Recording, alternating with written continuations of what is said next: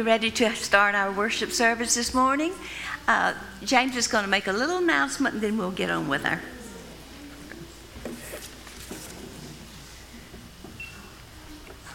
For the ones that was here, you already know that we had Brother Ray just wanted a ballot passed out just for the support to make sure that everybody was supporting him coming in as an interim pastor.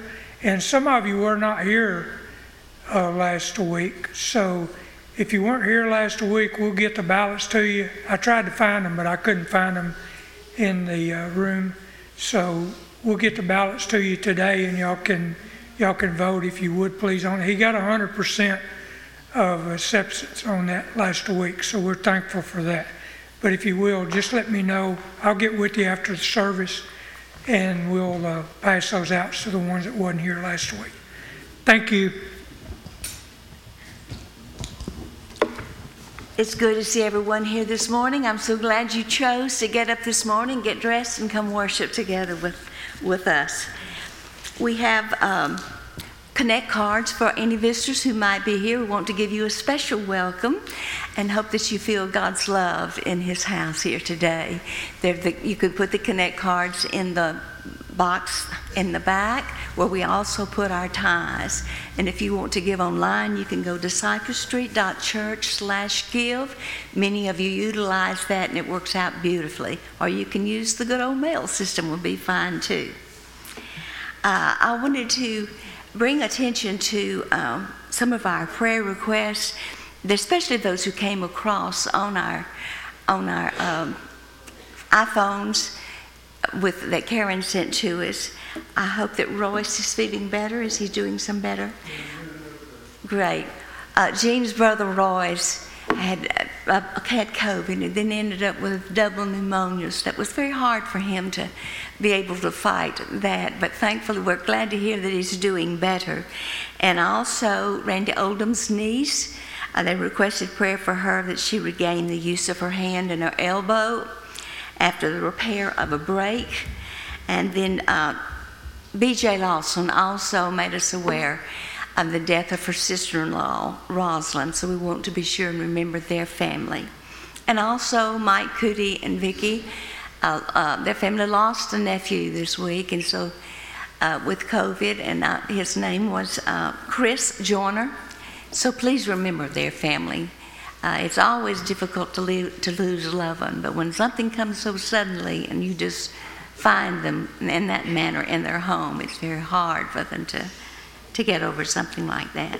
Also, I wanted to remind you that if you have not contributed to the stamps, please feel free to do so. We can use any stamp that you might have. Everyone is so good to send out cards. In fact, I was just bombarded this week, and I didn't even mind turning 78 because I got so many nice cards. As well as Bob and I had some anniversary cards also. I even got serenaded on one of the calls that I got. So I felt very privileged and very loved, and I thank you for all of that. It really helps when you get a card. It just brightens your day. Also, this Wednesday, Carolyn will be in charge of our Bible study, and then, of course, Ray will be here next Sunday for our services. I wanted to share something with you this morning. It's a little devotion, and it is stated, Profound Knowing. And it's based on Psalms 139, 7, and 9 through 10, which states, Where could I go to escape from you? If I flew away beyond the east, or lived in the farthest place in the west, you would be there to lead me. You would be there to help me. And it's stated in the devotion. You can keep up a front with other people. It's a way to protect yourself when you feel insecure. You conceal your flaws and your fears so people can't hurt you. Unfortunately, your defenses also stop you from receiving their love. Yet you cannot hide from God.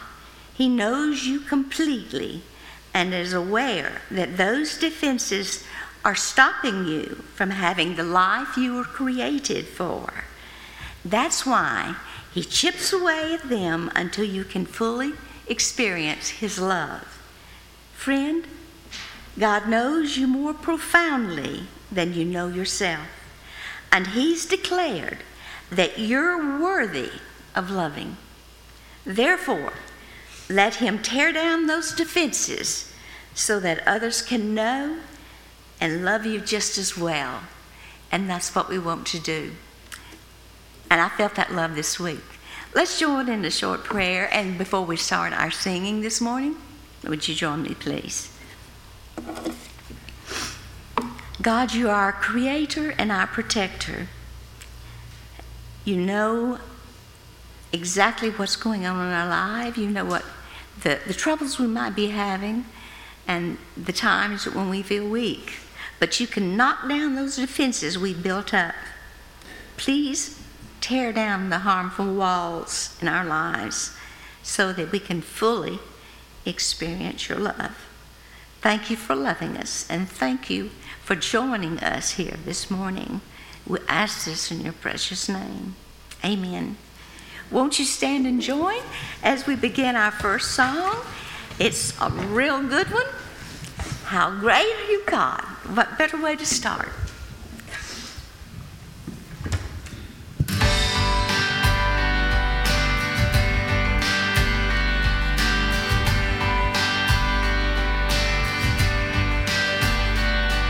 The splendor of the King, clothed in majesty, let all the earth rejoice, all the earth rejoice. He wraps Himself in light, and darkness tries to hide, and trembles at His voice, trembles at His voice. How great is our God? Sing with me, how great is our God? And all will see how great is our God.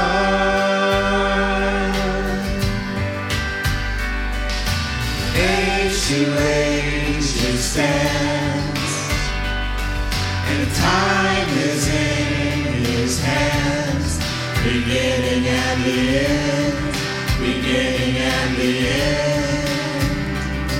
The Godhead three in one, Father, Spirit, Son, the Lion and the Lamb, the Lion and the Lamb.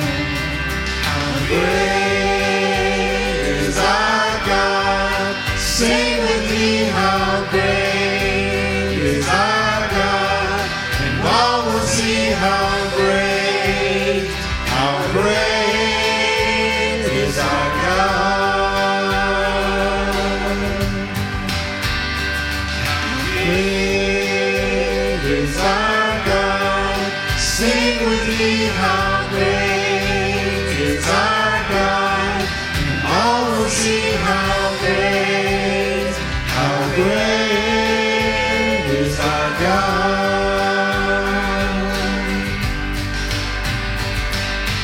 Name above all names, worthy of all praise. My heart will sing, how great is our God.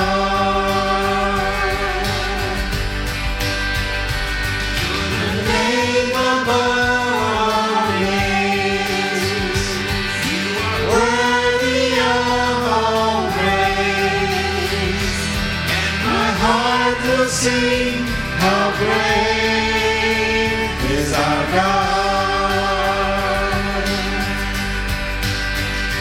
How great is our God? Sing with me, how great is our God?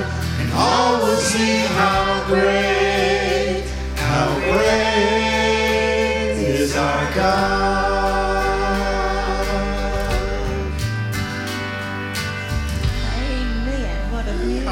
beautiful song. If you still are able to stand, please do so as we sing the second song, a song called Cornerstone. We're all familiar with it, so please just sing out just like you did on the last one and bless our hearts. Good morning, Ray. Good morning. You got him on how great is our God.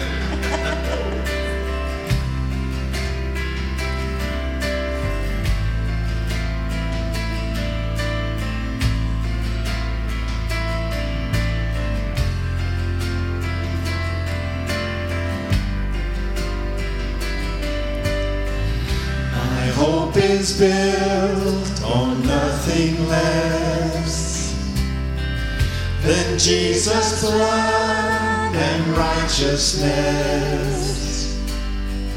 I dare not trust the sweetest frame, but wholly trust in Jesus' name.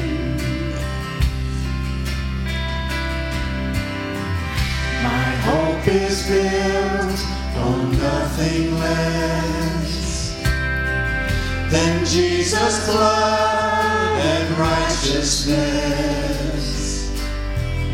I dare not trust the sweetest frame, but wholly trust in Jesus' name.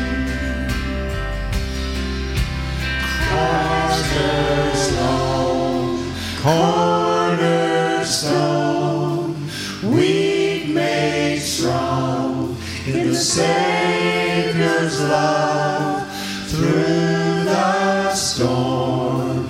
He is Lord, Lord of all.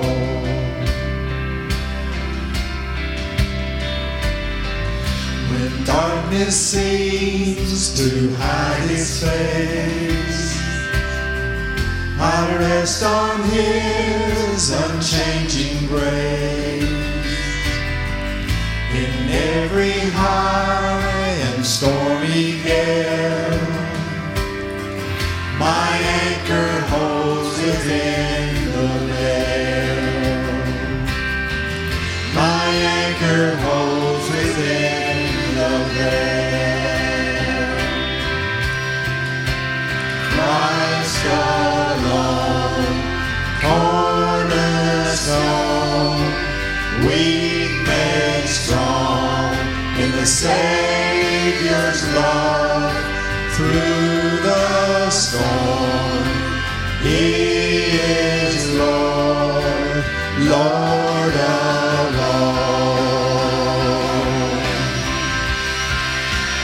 Christ alone, cornerstone, weak made strong in the Savior's love, and through the storm, He is Lord, Lord of all.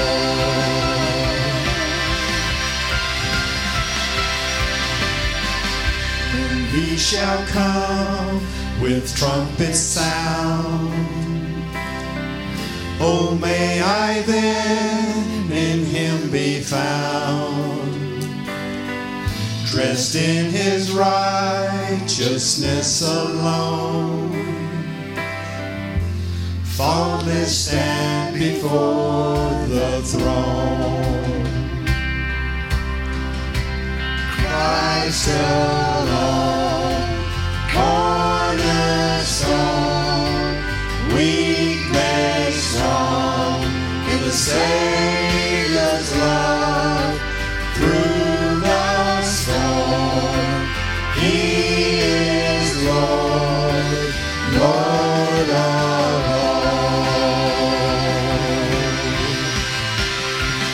Christ alone, cornerstone, weak made strong in the Savior's love through the storm. He is Lord, Lord of all.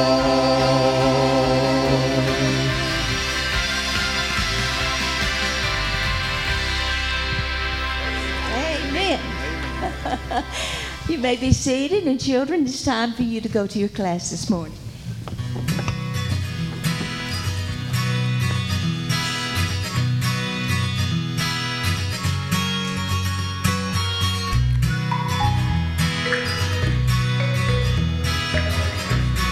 I know.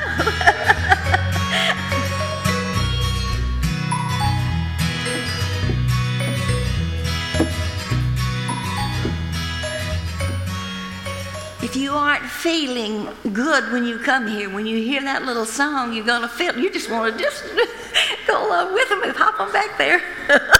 Your feet want to go, don't they, Ray? There is no need for an introduction to Ray. We're just so thankful to have him as our interim pastor. We appreciate all of his hard work and his effort that he puts forth with us. And we pray that for our search team especially, as they constantly are trying to find a pastor. But we are so blessed to having such a good intern in the meeting time. Ray, God bless you, dear. Thank you, Pat. Actually, I wish I was an intern and not the interim pastor. I supervised interns many, many times, but hey, I want to run a couple things by you this morning as well. Like some of you that flew in here at the last minute, I did too. It's been kind of a whirlwind the last few days, and then I think it was somebody said, "Hey, Ray, well, I'll tell you one thing." Of course, some of you knew I had the huge funeral yesterday for a retired war hero, full military funeral because Purple Heart, World War II, shot in the neck, face, became a pastor, served 65 years, died at 96. And it was a beautiful service. You could actually go to Still North Crossings and see it. Some of you were there, and I appreciate that. But, I woke up, actually the night before, I was actually on the phone call doing some things for the church, decided to take Dana to eat real late on Friday, and then came back, and I was working out, writing all that out, man, had 8 pages, because I'm doing the family stuff, the whole life story of this wonderful man. And I'm writing it all out, and I started coughing. Now, that ain't good. And then I woke up the next morning, coughing, sneezy. I go, you got to be kidding me, because what do you think? It's COVID. If you look funny, it's COVID. COVID's everywhere. It's coming after you. It's the COVID, Oh, my goodness. And I felt terrible, and I'm like, oh, Lord. I called my son-in-law, who were on their way to come over from all in the midst of this. My grandson had his 11th birthday party. So he's coming over for that, and all this is going on. And, man, we prayed, and I took medicine and got on my knees and wore a mask, stayed in the corner, away from everybody. And I'm like, can't believe it. Of course, tested, to see. And came back home, took a nap, made it through, stayed away. And then it came back negative. And that was so wonderful. And it wasn't like sort of negative, it was real negative, So I was like, thank you, Jesus. And then woke up today, was up till 1 o'clock counseling with somebody. Life keeps going on. And anyway, woke up this morning, and I feel like $1 million. So you're fixing to you're going to get hammered, okay? I'm telling you, the dead has risen. I'm negative, but I'm going to try to be a positive person, but I have a negative COVID anyway. And bless you, many of you have been through the flu A, the flu B, the flu C, COVID 1, 2, or 3. Most of you probably 3, so I think you know. I also want to encourage you this morning. I'm going to always try, as your pastor in this interim period, to keep you informed of what's going on, and I've heard from several of you. I've had the privilege to talk to you. I want to encourage you. I know Mike's probably at home watching, and there's people actually around the country that let me know they like to watch. And I just want to tell you, your search team and your leadership team is working. We have met for hours, and last Wednesday we actually met for over an hour on a video call. I'm excited about that. What God has. God's got somebody for us. If you feel like it's taken a long time, I just want to let you know, as a state leader and the regional pastor, the average time that even a lot of churches have to get a pastor is 2.4 years. That's the average. The earliest, the shortest I've seen it work, honestly, since I've had this, is about 6 to 9 months. I know one time I served at North Crossings 18 months as interim pastor before I fired myself, and then we later got somebody. It's a very tough process, and the reason is there is one pastor at every 25 churches. You follow what I'm saying? It's just the way it is. But God has really blessed us, and we have a candidate that we're praying. So here's what I want to, that's the good news. I really want you to know.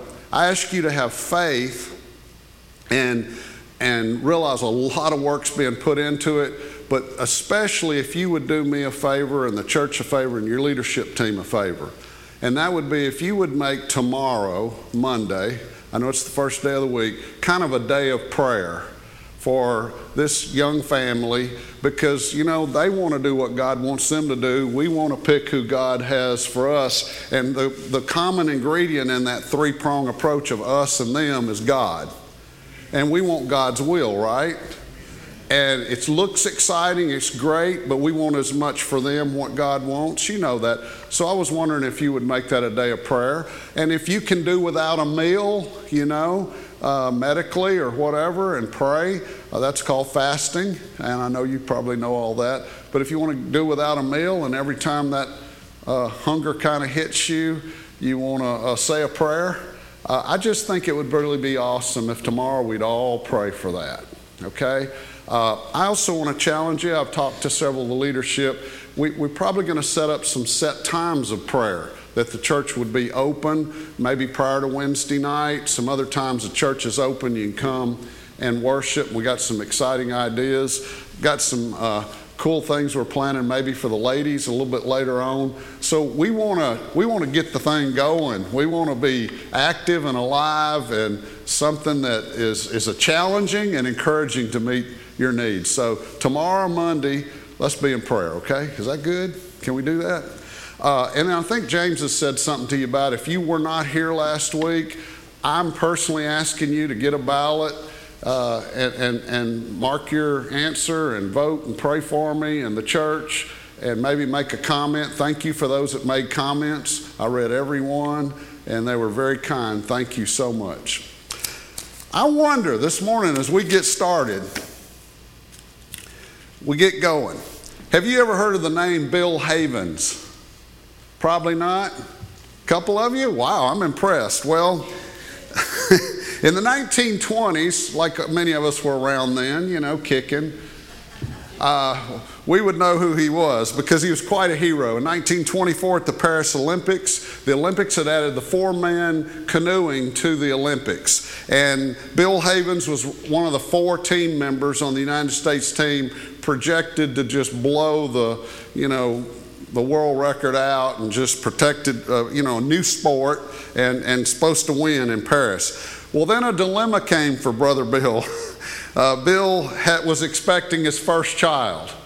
And in 1924, there weren't planes or jets. I know you can't believe that, but it took at least about a week. If you got right on the boat, one of the new turbocharged steamliners, you could maybe make it in a week across. So it wasn't like you just pick up and go. So he had a choice, and guess when the baby boy was due? In the Olympics. So you train for 4 years, your whole life, to do this. Then the baby's being born, and you might not know it, but in the 1920s, baby birth was not a sure thing.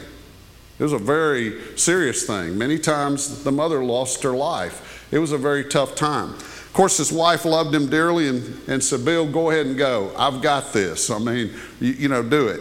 But Bill withdrew from the Olympics. True story. You can Google it and study it yourself. And he wanted to be there when the child was born. Now, Murphy's Law, you know what Murphy's Law did? He stayed home. She delayed the baby. He probably could have went to the Olympics and come back. But the guy that took his place, who wasn't as good, of course, but made it as an alternate, was on the team, and they won gold. And boy, did the media have a frenzy over that. And a lot of people said that it was a shame what Bill did. It was bad what he did. And Bill says, I have no regrets. I have no regrets. I stick with my decision. Well, you know what I think that is? I think that's commitment. And if you see on your outline, that's what I'm going to talk to you about today. And there's a lot of blanks if you want to fill in. There's a lot of room to doodle, to write your wife notes. Whatever you need to do on there, it's there. It's ready for you. But I want you to notice, we're going to talk about commitment today. Yes, the big C word. Smile. Might be the only smile we have, right? Commitment. And I just wonder if you and I are committed, that committed to our spouse, to our children, to our family, to our God. Are we even close to that commitment? And I wondered sometimes in this world today, do we even have anybody that we're that committed to? It seems like in any relationship today, there's a lack of commitment. It's kind of like all about me. I mean, there's songs, I'm a material girl. How many material girls we got here? This is church. Husbands, you can raise your, no, I'm just saying. It's all about me. Today, I want to talk about that. I've got a scripture for you, 1 Timothy 6:11 through 14, the NLT. And I kind of want you just to listen to this. And I'm going to read just verses 11 through 14. It's not that long, like last week's was a dissertation and all. But 1 Timothy 6:11 through 14. Now, I understand Timothy's a young minister, late teens. You know, life expectancy wasn't that long, and they got the show on the road pretty early. And Timothy's a new minister. And here's what Paul says to Timothy. But you, Timothy, belong to God. And I want to stop right there and say, put your name in that place. You, Gene, belong to God. You, Patrice, belong to God. You belong to God. So run from all the evil things and follow what is right and good. Pursue, that means you work at it, a godly life along with faith, love, perseverance, and gentleness. Fight the good fight for what we believe. Hold tightly to the eternal life that God has given you, which you confess so well before so many witnesses. And I command you before God, who gives life to all, and before Jesus Christ, who gave a good testimony before Pontius Pilate, that you obey his commands with all purity. Then no one can find fault with you from now until the Lord Jesus returns. Beautiful scripture. I think it talks about commitment, about testimony, about life. And we just read last week one of our little scriptures about Jesus' testimony before the Jewish leaders and before Pilate. So what does unshakable commitment look like? Well, I'm glad you asked, and I've already filled it out for you and got it there on your outline so you can fill in the blanks. Okay, I knew you wanted to know. The first one, I'm going to go quickly through these, is a hallmark of unshakable commitment is someone who is unashamedly Christian. I mean, not ashamed of the gospel, not ashamed of their faith. And so if someone you didn't know very well ask you if you're a Christian, what would you say? Could you go absolutely with no, you know, it's good. I promise you in your lifetime, and no offense, Brooke and Reuben, in your lifetime for sure, there's going to come a time where that's going to be a tough question. It's already getting that way. Now, we're in the Bible Belt, and there was a time I remember that, frankly, if you didn't say you were a Christian, you couldn't work at a bank or anywhere. Did you know that? I mean, that was a big deal. There's no way downtown West Monroe you could probably have a job and run a business if you weren't a Christian. Now, that might not be, that's one extreme, and that's not good, obviously. But there will come a time where it's not cool. I'm telling you, obviously there are places that I just talked to a missionary, and his daughter's at a university, and she's unashamedly Christian. And because she's so clear with it up front, she's become accepted. They all just know, oh, she's a Christian, but she's cool. But she's bold about it. Because they really don't want fakes, you know what I mean? They really want her, but bold about it. So what about you and I? Are you constant? Number two, constant in practice. What I mean is we don't talk the talk, we practice it. We walk the walk. Can people see in your life, your neighbors and others, that you're Christian? Now, if you don't think your neighbors know, if you get up every Sunday morning and come to church, I bet you I could poll your neighbors and they might even have a chart in there, how many times you go to church. How many of you got a neighbor that knows everything that goes on? I had one lady, I love her to death. I missed her. They separated, and I love the husband and the wife. Both of them are great people. And I mean, dude, I never had to worry about anything happening. I could be in Kansas, anywhere. Somebody's walking around your house. I says, the white car. I said, yeah, he's checking the house out. He has the keys, getting the mail, you know. All right, I'll let you know the next time he comes back. So sometimes it can be weird, but turn it into something good, right? Constant in practice. Steady under pressure is the third one. Steady under pressure. A lot of folks, I'm being honest, we're on fire for God. We get fired up for God. Everything's good. God's going our way. But all of a sudden, things don't go our way. And guess what? We kind of throw God out the window now. Or we blame God. The number one thing, we blame God. I have 2 or 3 times told you this, and unfortunately, you're going to hear it 20 times more probably before it's over with, is when things go bad and it's going terrible, we tend to run away from God. When the smartest thing in the world, when you want to blame God, that's the smartest thing in the world is run to God. I'm telling you, that is a tremendous principle. Run to God. If you have something you blame God for in your past or whatever, run to God. Step out on faith. Let Him speak to you. Let Him work with you. And so when the heat's on, do you stay steady? Number 4, unchanging regardless of the agenda. I wondered whether to tell you this because I hate to cut anybody down, but back in Bible college, there was a student. When I was in Bible college, my wife and I were in Bible college, and of course I was a psychology major and a Bible major both, and my wife was studying social work, and that was her career, and Bible as well. There was a student there who had a bad reputation, a male student with the girls. It wasn't very good, and a friend of ours confronted him about it. And he said this, and I wrote it down: I don't take God with me on my dates. I got a problem with that. So did everybody else, by the way. It'd be like, then I thought about it. In fact, it's terrible. But I got to thinking about it. I know a lot of people live the same way. Boy, I take God with me to church. I take God with me into the intensive care unit or to the emergency room.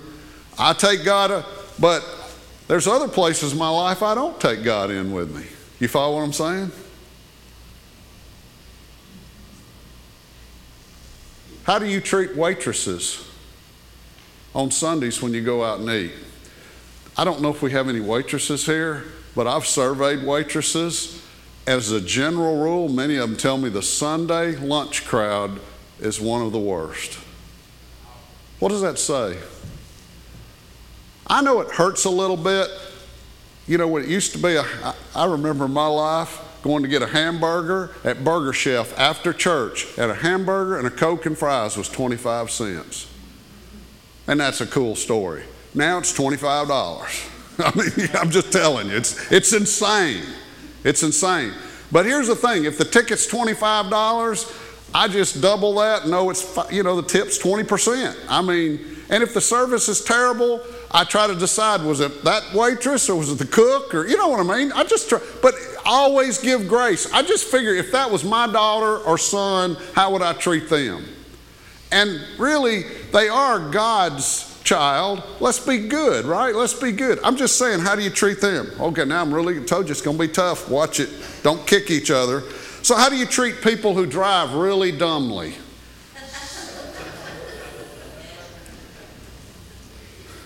I have to admit, I have many times wanted to have me an old Lincoln Continental, huge one. And I mean, I'd follow the law, y'all. I would follow the law.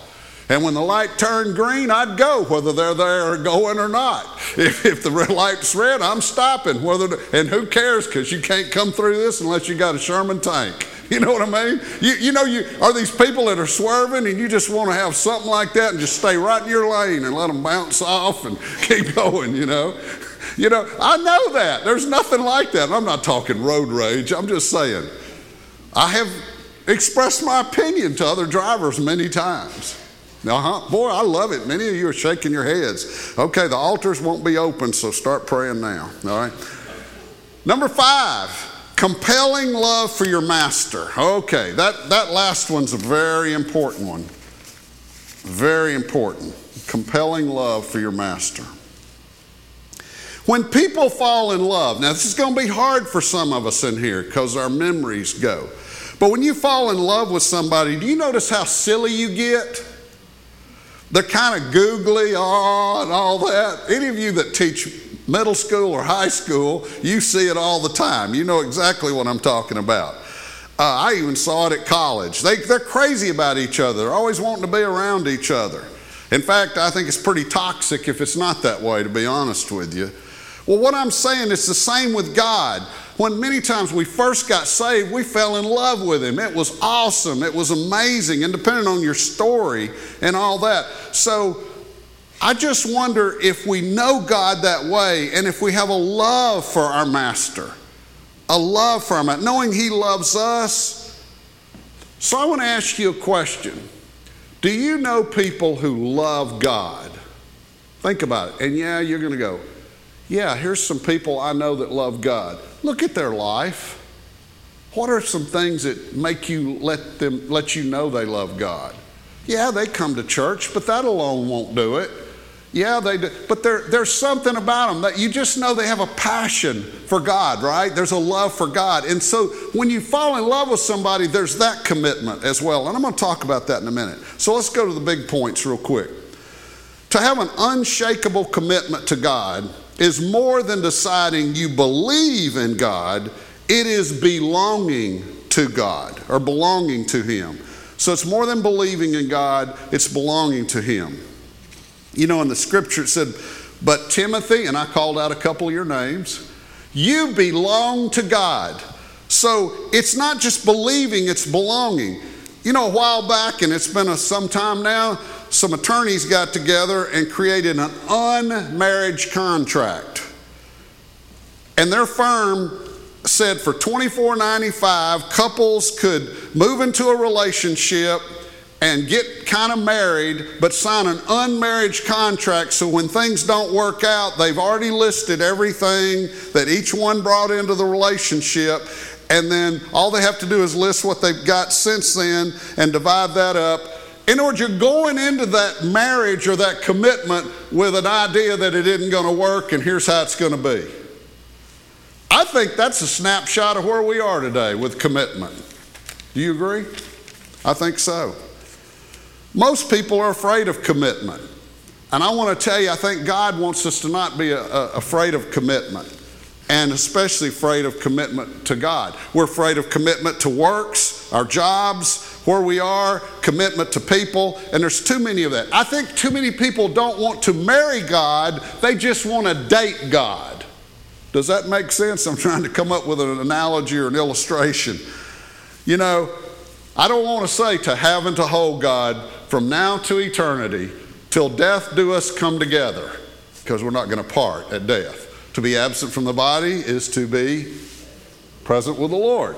You know, now we want to say, God, I just got one deal. Will you be there when I need you? But you can go help everybody else when I don't need you. And you know that's true. Well, here's what I want to tell you. We want the benefits of being committed to God and God committed to us, and He's very committed to us, but we don't want to sometimes follow through with our commitment to Him, and it's not going to work. And so I want to say this, I should have put it on your outline. There is no intimacy with God without commitment. I want to repeat that. There is no true intimacy with God where you really feel God and know God and have Him with you and have that power and that clarity of discernment when you read the Bible, and just there's none of that intimacy with God without commitment to Him. We could do all the right things. We could go to the best worship concert. We could get all in the moment with emotion. We could hear a dynamic sermon and the Holy Spirit fall upon us and all that. But without commitment to Him, there's not going to be that kind of intimacy. Look at the scriptures I have on your outline.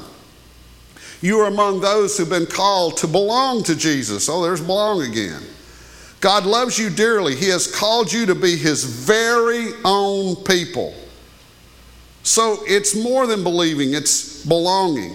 For you know that God paid a ransom to save you from an empty life you inherited from your ancestors. Yeah, you got life, by the way. God gave you life anyway, but started the whole process. But pretty much it's empty life, and God saved us from that. And the ransom He paid was not mere gold or silver. He paid for you with the precious lifeblood of Christ, the sinless, spotless Lamb of God. In other words, God gave it all. He's just asking in return, hey, let's give Him a commitment. Do you follow what I'm saying? It's not even, we can't give enough. He just says, give me what you have. Oh God, what you did for me, I'll never be able to, do. Yeah, we know that. He just wants you. He's unashamedly in love with you, like you are, warts and all, if you have any warts. Hair and all, if you have any hair. He loves you like you are, and He just wants you. And He says, come as you are. That's what He wants. Number 2, be careful in protecting and active in strengthening your commitment. Be careful in protecting and active in strengthening your commitment. In our text in verse 11, it says, so run from all the evil things. This is a cool story. General William Winder was a lawyer in Baltimore in the early 1800s, and he got politically appointed from a lawyer to a general with no military experience. And he was appointed general in the War of 1812 and sent to pursue a retreating British army. They've been defeated and they're retreating. He went to pursue them. And in 1813, the British counterattacked, and Winder lost, and he was captured. And he was such a horrible leader and a horrible general that they decided to release him, so he was worth more to them as a general against the opponent. Terrible leader. Well, how do I know that? Because the government put him in charge of Washington, D.C. And in 1814, he was so confused. He had plenty of time. He set no plan to defend Washington. He had his troops divided all over the place. The British came in, and you know the story if you've ever been to Washington. They burned the Capitol, burned the White House, basically burned the whole thing up, and he lost. The troops ran. It was terrible. Why did they do that? How did they do it? They knew the general in charge. This guy's terrible. They knew the enemy. I say that to use this illustration. Remember the general, okay? It's actually a real insurance company. That went over your head. Never mind. God. Come on, people. Stay with me. Hang. It's actually a legitimate insurance company. I want to stop a minute. You know what God just said to me about that? Who's the spokesperson for General Insurance Company? Shaq. If you've ever watched TV and you've ever known anything about LSU sports or Lakers, Shaq. Right. He's their spokesperson. You know what we should be when I was talking about our example and our witness and our friends and our neighbors knowing what we are? We need to be a spokesperson for Jesus Christ. We need to be the Shaq to general. We need to be for Jesus. How's that say, right? Hey, I'm so tired of this. The world's going to hell and all. Yeah, it is. But let me tell you, Jesus Christ gives you peace and hope. And even if things fall apart, you got a great retirement plan, and it's really good now. And let me tell you about our church family at Sob Street. We will love on you. I mean, there are grandmas there that will hug you. Even with COVID, put on a mask and take a hug. You know what I mean? I mean, we will love on you. It will be great. You will, if you need help, they'll be there for you. And there's opportunities for you to help others. I mean, you see what I'm saying? I'm telling you, Cyber Street is a real church. You see what I'm saying? We can be a representative. That was not in the notes. So, I told you about this general. And the British knew their enemy, and they knew when to counterattack and what to. Let me ask you something. Do you think the enemy knows where you're weak? Satan? Ooh, yeah, he knows my weaknesses. He knows chocolate. And a bunch of others I'm not going to tell you about. I've told you many times in John 10, there's an enemy that seeks to destroy you. And there's a battle going on for your soul and my soul. And it's there, and he watches us all of our life, and he knows. We talked about that on a Wednesday night and all that. And God gave it his all and wants us to win. But there's an enemy that's seeking to destroy us, and we've got to realize that we got to be careful in protecting this and really actively working and putting energy into defeating Satan and staying committed to God. That first love I talked about, I'm telling you, if you're married and you have a good marriage, there are times you fight for your marriage. There are times that you realize, my spouse, my husband, my wife, they're awesome. I need to be better. I know guys that never put on cologne till they started dating and probably hadn't put it on since, okay? Maybe they clean up a little bit. Maybe they straighten up I don't know what it is, whatever. You put a little, you go, I need to put a little more in this. That's what I'm talking about with the Lord. Protect yourself and strengthen yourself. Here's some scriptures. But remember that temptations that come to your life, no different than what others experience, and God is faithful. He will keep the temptation from becoming so strong you can't stand up against it. So when you're tempted, so in other words, you're going to be tempted till the day you die. But here's what we're saying. He will show you a way out so you can get out of it. And I'm telling you, one of the best things is when you realize it's a temptation, go, woo, that looks good. Then you start drooling. I'm just saying if that's what it is. I don't know. Okay? You get behind me, Satan. I know that ain't right. You just put God or Satan in the equation and make that. And then here's another one to fight for. It starts with the word 2 Timothy 2:22. Run, it says, run from anything that stimulates youthful lust. Follow anything that makes you want to do right. Pursue faith, love, peace. Enjoy the companionship of those who call the Lord with good hearts. In other words, hang around other believers and be encouraged. If I have a problem with alcohol, I don't need to be going to the bars or hanging around some guys that drink all the time. I'm telling you, if I have a problem with that, that does not need to be anywhere. I don't need to even be ministering in a bar. You know what I mean? I don't need to go there. If I have a problem with this or that, I don't need to be there. Run from it. But hey, be around people that encourage you. Hey, you can handle it. You're doing good. Whatever it is that we're going. Pick people. That's why we need one another in the family of God. Do you agree with that?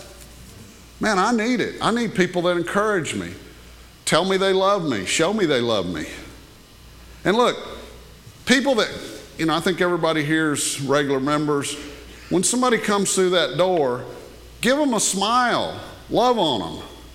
And if they haven't been here in a while, whatever you do, don't go up to them and say, well, what's your name? And you know it like crazy, but what's your name? Hadn't seen you in 6 months or 6 weeks or 6 minutes or whatever it is, No, it's just love on people. Happy they're here. Be excited about it. Number 3, develop some markers on your journey. This is cool. Develop some markers on your journey. I need a bigger pulpit. Develop some markers on your journey. And our text in verse 12b says, hold tightly to the eternal life that God has given you, which you confess so well among witnesses. Paul's telling Timothy, I want to remind you of the time when you stood up, you accepted Christ, you were a sinner, you got saved and said, I'm a follower of Jesus, and you were on fire. In other words, that's a marker. So when you're saved, that's a marker.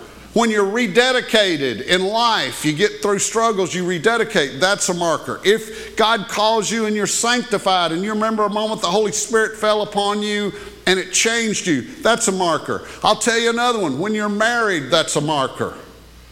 That's a time, that's a date. And guys, you need to know what that time and date is. Remember it, you know. Just like you have an app with all your passwords, there needs to be a calendar going ding, 5 days, tick, tick, tick. You know, you need to know. It's a marker. Your baby dedication. When your babies are dedicated, that's a marker. Baptism is a marker. And you know what? In life, there's other things that are markers. I remember times that I got to visit with John Maxwell and leadership training I've had that God really spoke to me and just, man, I'm like, I'm getting this thing. That's a marker. Those are times that I have. When God called me into the pastoral ministry in my life, that's a marker.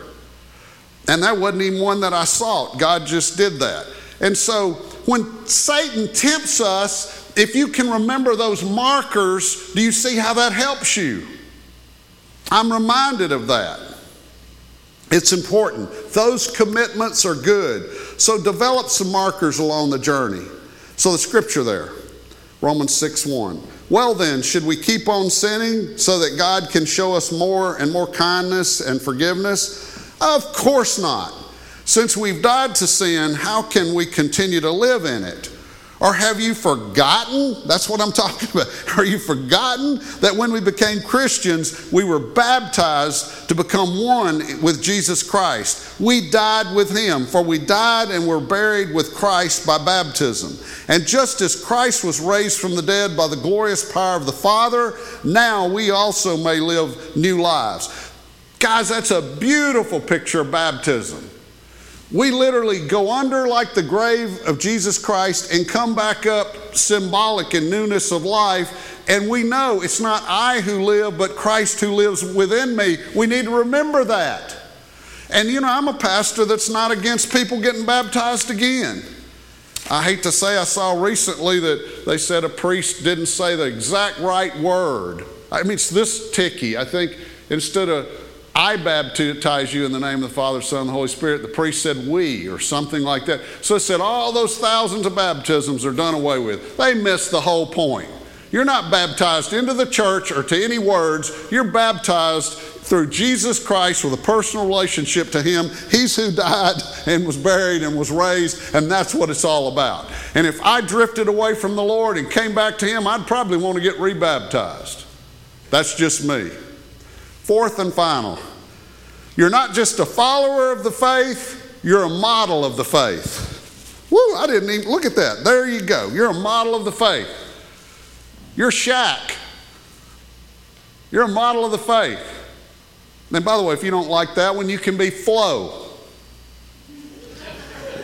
I'm good. A few of you know who Flo is.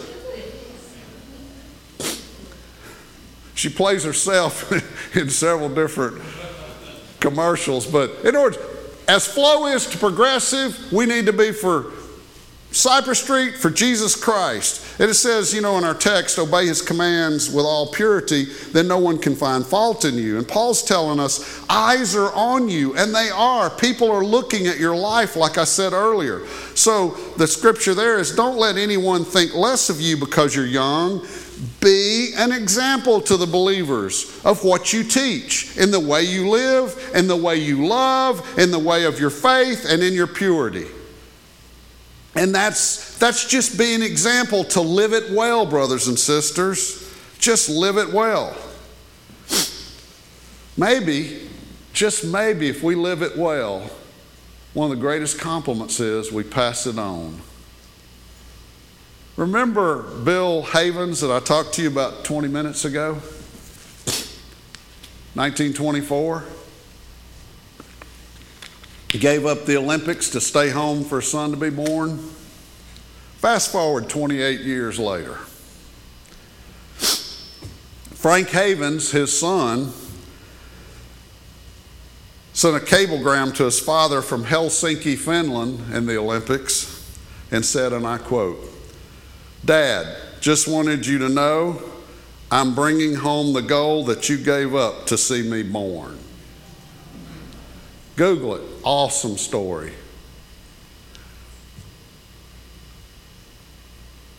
What's better than winning the gold yourself? I guarantee you Bill Havens would say, my son and our relationship winning the gold. We live in a, no, it's about me. I want the gold. I'll do whatever, sacrificing what's important. Man, how about this? Knowing that you lived a life so that hopefully your kids and your children, and you made some sacrifices. Man, a lot of times, guys, I love parents. I've had a heart for it. I've taught parenting. You know, I've had a whole career as a psychologist, particularly specializing in that sort of stuff. I got it. And man, sometimes, you know, I wonder if I was all I need to be, and I'm aware of some mistakes I made. But, you know, you're faced with 2 good decisions or 3 good decisions. And all I know is I always said as a man, as for me and my house, and thank goodness my wife and I were equally yoked, meaning we were both committed to Christ first. As for me and my house, every decision, we're going to serve the Lord first. Don't get me wrong, we're going to have boundaries, and we're going to have fun. And we worked hard for God, and we worked hard in our jobs, because, you know, I had 3. I was tri-vocational. I mean, we did things I probably shouldn't have done. But one thing we did, we played hard too. I mean, we went on vacations, we did things, but we were committed primarily to God. And all I want to tell you, I'm proud of where my daughter is. I would not take $10 million for my daughter to not be where she is with God and where she is in her career and with her life, and yet $10 million or she's not where she needs to be. I would gladly take where she is today. It's worth millions, worth more than millions. How much is your child's soul, your grandchild's soul, your neighbor's soul, your friend's soul, your parent's soul? How much is that worth? And I just want to tell you, when you think of Bill Havens' story, that sacrifice was so awesome. And I just think that's how it's going to be in heaven. And I think at the bottom of your outline, what commitment do you need to make to the one who's so committed to you? Here's the cool thing about commitment to God, guys. You commit to Him, He's loving you, He's all powerful, there will be struggles, but when you make Him first and you're committed to Him, He's so committed to you, there's no way you're going to lose. It's guaranteed. You're just so committed to Him, He's going to be there for you, and you might not get it now, but you're going to be rewarded.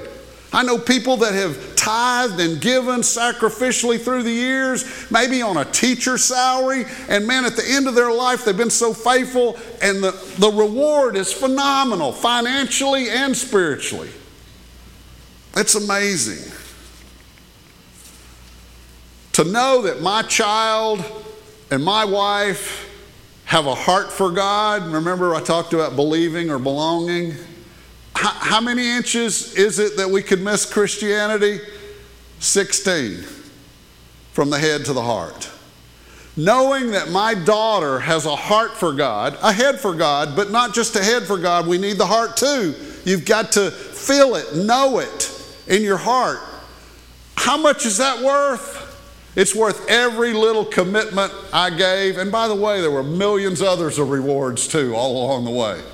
I only have 8 pages, and if I started on all the others, we'd have to be, well, I'll do that next month, okay? Go there. Would you bow with me? Let's pray. Father God, first of all, I want to pray for every person who has their head bowed right now in this sanctuary and at home and around the country. Father, I ask that there be no condemnation upon them at all. Perhaps there is spiritual conviction.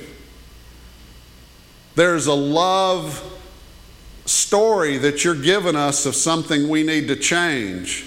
But even in the midst of that conviction or whatever it is we hear from you, God, I pray that we feel your love and how much you want us to succeed. God, I stand in the gap with all of these. That, Lord, just in a short time, I've come to love. But God, you love them 1 billion times more than I could. And you know them better than I know them. And you love them.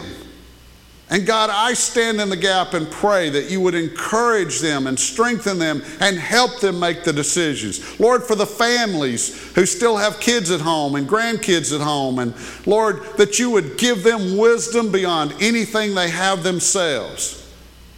Yes, Lord, they make a new commitment to you to put you first in everything, but God, they make tough choices. Encourage them. Let them know that they are not parenting alone. You're with them. God, give them strength, give them encouragement. Let them know nothing they put out before you will ever come back void or in vain. I say, God, please, I beg you to put a hedge of protection on every child in this church, every grandchild, every friend and person we pray for, that we have a burden for. God, I pray you put protection upon them. And God, that our commitment to them and to you will receive rewards beyond anything we can imagine. So God, by faith, I claim victory in all of those lives that we're responsible for. Now, God, help us in our life today, and as we go out these doors or we go to circles, that God, we're encouraged. We're challenged, true, but we're encouraged to know that commitment to you leads to intimacy and a special relationship with you. Oh God, I beg that. I beg that you would give every person in this church a special, unique, personal relationship with you, a real relationship with you. In Jesus' name I pray, and all God's people said, amen.